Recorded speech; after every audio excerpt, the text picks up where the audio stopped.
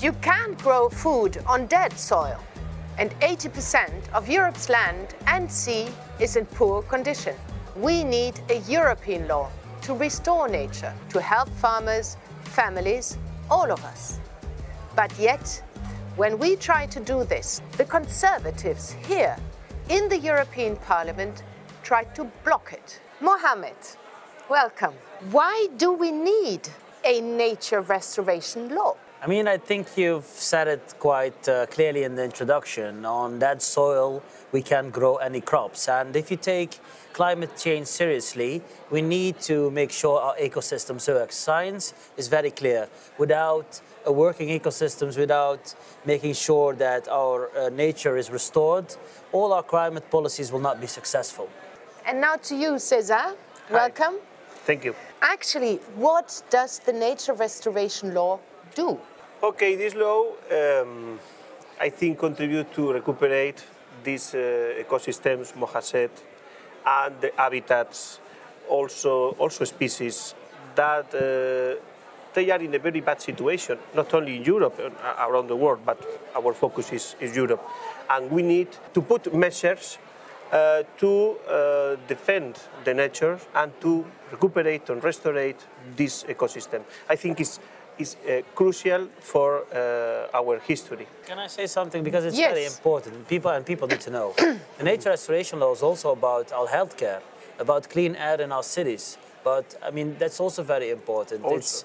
It's not, and I think it goes perfectly in balance with improving our economy, because improving nature is good for the, let's say, the insects, the pollinators. It's good for the our trees. crops. It's good for our trees. It's good for farmers at Rivers. the end of the day, and hence it's good for us because it's good for life. And what would you say, looking at how the Conservatives behaved on the nature restoration law, would you say that their behavior is part of a wider problem? I mean, I really don't know. I mean, it's up to them to look at. What I see is that we tried, and especially César, he really tried to accommodate all the comments and all the, let's say, questions that were raised by the Conservatives. And even in the envy vote, not even in the plenary, even before that, if you looked at the compromises, César tried to accommodate them substance-wise. But if you do not look at substance and you walk away from the negotiations, then it's very hard. I mean, after the plenary votes, I heard some Conservatives state that they were quite pleased with the outcome. And still they voted against. So then I questioned them, did you read the outcome after the vote? Or were you not aware of the outcome during the vote? And if so, why did you vote against? I mean, this is a crucial question, and we hope they come back to the table. And my compliments to César for his hard work and his patience, because patience was really needed in this file. But talking about patience and also what you mentioned, compromise, that sort of you tried to work on the compromise with them. What would you say actually happened? What happened in the Parliament, and how did the Conservatives try to stop this law? This is a matter more than a nature restoration law. I think inside the rights in this Parliament, in Europe in fact, they have a fight about the votes, and I think they are making a very, very big mistake. The central politics, the progressive politics, are the majority in Europe. Then, in the Conservative, what happened really? It's a change of the strategy. And in the nature restoration, I think because always the Conservative wants to put the policies, the measures, slow. But in this case, the climate change, we don't have time. Today is late. Yeah, but I mean, Yes, the please. problem is that when political groups in the middle start polarizing, then they're feeding the extremes. And when your party has an identity crisis, which is fair, I mean, I think many political groups want to reinvent themselves to really see where they stand. But if it just means you're copying, let's say, the more far-right parties when it comes to their political position, then basically you're underlining that position and you're not reinventing yourself.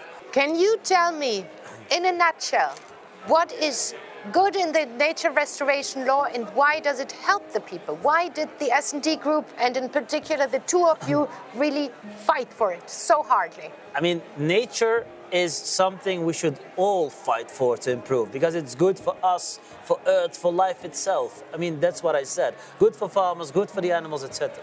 Since 1994, we have the Bird and Habitat Directive. If we see what European countries have done with it, it's not really, let's say, super ambitious, but if we look at the results.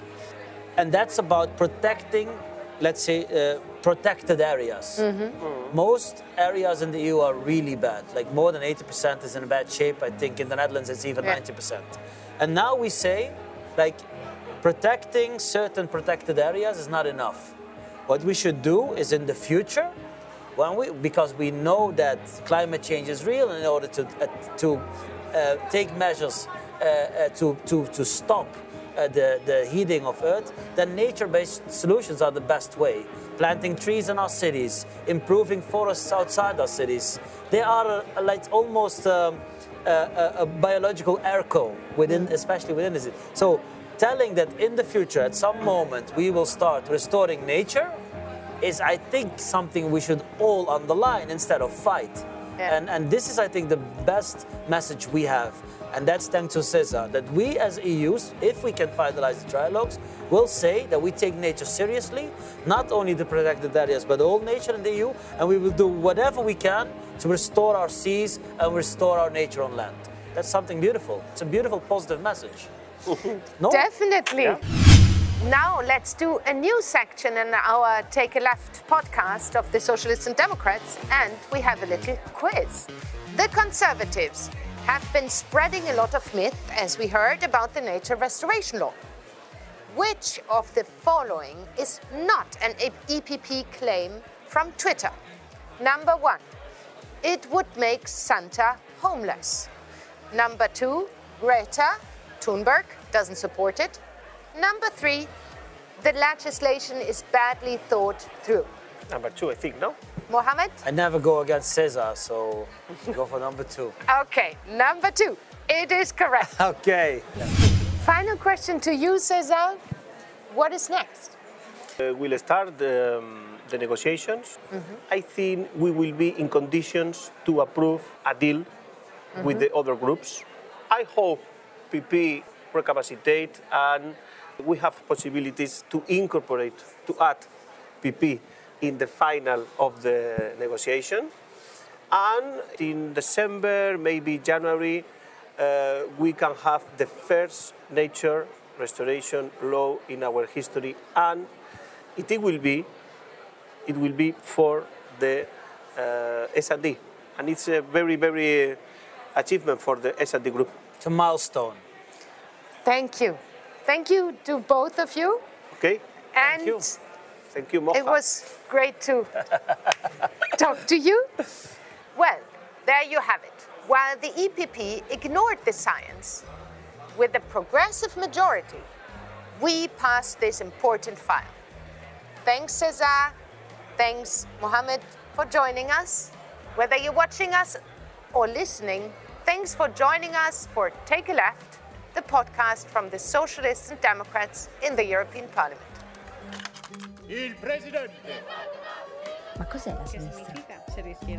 Resolution is adopted.